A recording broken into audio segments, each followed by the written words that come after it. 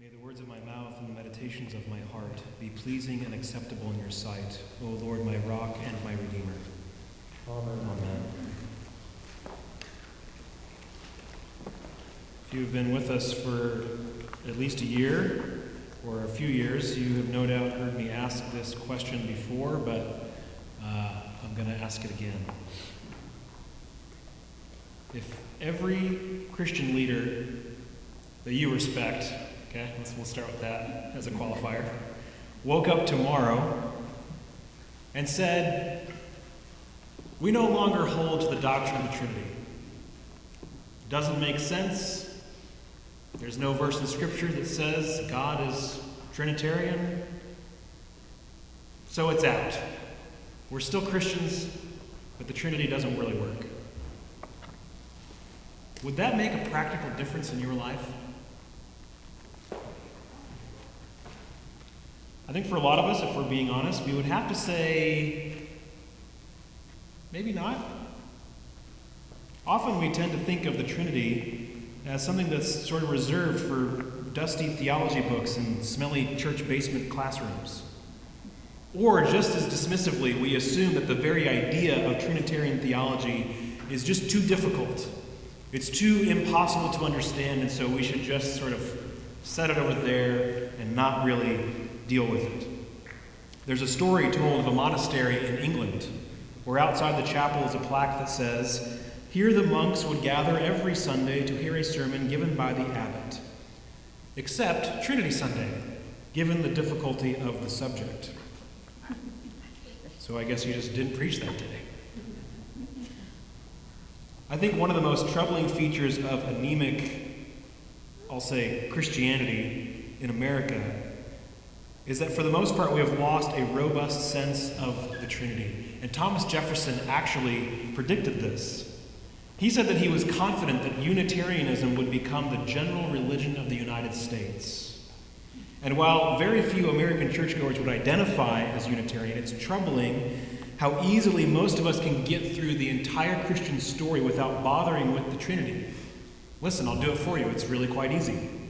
In the beginning, God created the world because he was lonely, and he wanted the world to love him. He wanted human beings to love him. So when we rejected him, his anger was stoked, and our punishment is death and hell. But in his mercy, he appeared as Jesus and took our punishment so that we could be saved and go to heaven. Have you guys heard something like that before? None of you? Some of you? Yeah. Yes. This is a Unitarian God. That's not the Christian God. All of the major plot points of Christianity are there, but it is entirely unchristian, and it results in absolute disaster. Because the subtext of the story that I just told you is of a lonely, needy, selfish, angry God. A God who needs human beings to love and respect him, and if they don't, he's thrown into a rage. And in this scheme, salvation almost looks like being saved from God, doesn't it? He's certainly not someone we want to hang around very much. Do you need me to tell you that this is the God that much of our culture conceives of? And even more dangerously, it is the God that most often gets associated with Christianity. This sort of all-powerful Santa Claus who obsessively keeps a list of who's naughty and nice, and he only gives gifts to the nice little boys and girls, and everybody else gets hellish charcoal. As John Calvin said, our minds, our imaginations, and our hearts are idol factories. They are constantly churning out something for us to worship other than the true God that has been revealed. And I fear that most of us, whether we realize it or not, have some sort of distorted view of God rather than his existence in community as Father, Son, and Holy Spirit. For most of us, somewhere lurking back in our minds is this selfish, needy, angry, power-hungry God. Or is it just me? Calvin would say that we do this almost imperceptibly to ourselves.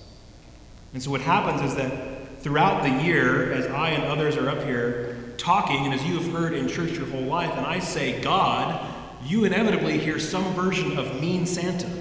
And it doesn't matter what the preachers say, in the back of our minds is always lurking, yeah, but isn't this guy just really jealous and angry and demanding? And try as we might, you just don't want to have a close relationship with someone like that, do you? But it's not just that.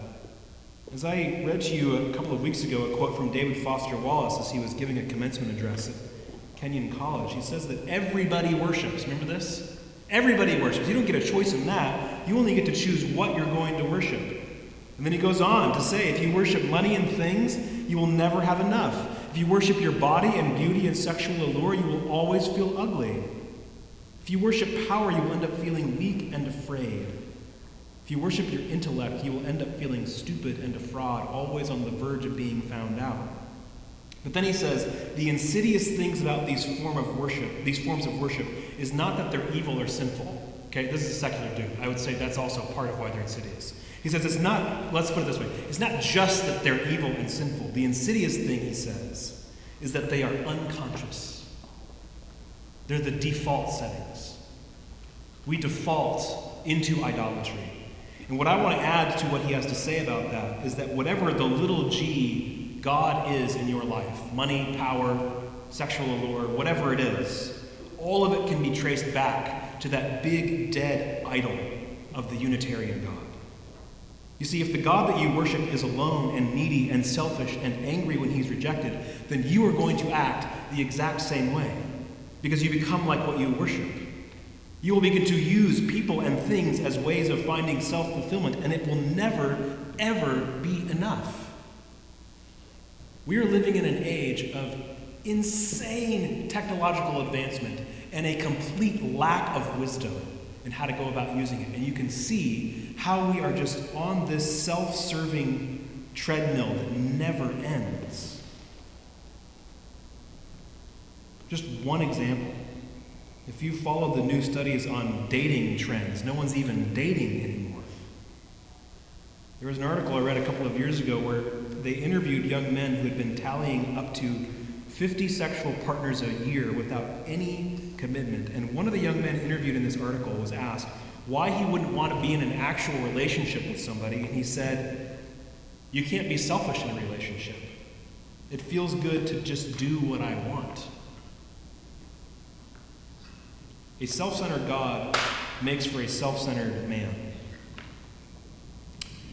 The Anglican churches throughout the years have struggled with this very idea of the Trinity. At various times in our history, radical reformers have entered the church and demanded that the Athanasian Creed be struck from our formularies. Why? Because the Athanasian Creed begins like this: whoever desires to be saved should above all hold to the Catholic faith. Anyone who does not keep it whole and unbroken will doubtless perish eternally. Now this is the Catholic faith, that we worship one God in Trinity and the Trinity in unity, neither blending their persons nor dividing their essence. That's the faith. It is absolutely essential to Christianity. But we live in a world that has tried to divorce a robust Trinitarian theology from the Christian story. The fact that the Athanasian Creed and all of the Orthodox Church Fathers place such emphasis on the Trinity should alert us to the fact that somewhere in there, the Trinity must be the greatest gift ever. And the fact that we don't think that way means that we're missing something. So here's Christian Trinitarian theology. As you just heard in the Athanasian Creed, it's three persons of one essence. It's not three gods. It's one God. But it's also not unipersonalism or monadism. That is Islam and Unitarianism. Over the centuries, theologians have tried all sorts of ways of creating analogies that will help us get our heads around this concept of God existing as three persons in one essence. And so here's some really good ones. No, just kidding, because none of them work. They're all disasters. They don't work, and a big part of the reason they don't work is because they tend to depersonalize the Trinity, right? Have you guys ever heard the steam, ice, and water? Yeah, it doesn't work. But it largely doesn't work because you're no longer dealing with persons. You're not dealing with a being. So I realize that talking about the Trinity is a bit hard to wrap our heads around, because it turns out if you could understand God completely, then you might actually be him, right? So I'm just going to use Michael Reeves' definition. It's for you theologian types, I get it, okay? I know that we're not saying everything all at once here, but I think it's helpful. He defines the Trinity as Father, Son, and Holy Spirit loving each other. It's one God, one in essence and undivided, three persons. Which means that the nature of God, the thing that is behind everything else in the universe, isn't some power or force or unmoved mover. We live in an age that would have you believe that everything can be explained by its mechanics. This happens, then this happens, and it results in this. This is not the Christian story. There is not just some unmoved mover, some nameless power upholding the universal systems and laws. No, there's an undivided unity of three persons. Father, Son, and Holy Spirit living in eternal love and service toward one another. And when we have a firm grasp of this picture of the Trinity, then all the nastiness of the selfish Unitarian God goes away. And in fact, we see a picture of God that we actually like, that we are drawn to, a God that we would want to be with. It turns out that the triune God is really nothing like the mean Santa that we have created in our idol factory brains. The triune God is this joyful, loving community of Father, Son, and Holy Spirit. The Father, the Son, and the Holy Spirit have existed in love and unity and service from eternity past, which means God was not lonely when he created the world. He was completely fulfilled in himself. He created the world for something else. In fact, I would say the Father's enthusiasm for the Son, and the Spirit's enthusiasm for the Son, and the Son's enthusiasm for the Father and the Spirit, and the Spirit's enthusiasm for the Father and the Son is so raucous, it's so exuberant, it's so too many bubbles in the champagne sort of love, that is how creation explodes, is that God is just having a really great time. Robert Capon said it like this. If you've been here for any amount of time, you've heard me read this before, but it's too good. He says, "Let me tell you why God made the world. One afternoon, before anything was made, God the Father, God the Son, and God the Holy Spirit sat around in the unity of their Godhead, discussing one of the Father's fixations. From all eternity, it seems, he had this thing about being. He would keep thinking up all kinds of unnecessary things, new ways of being and new kinds of beings to be.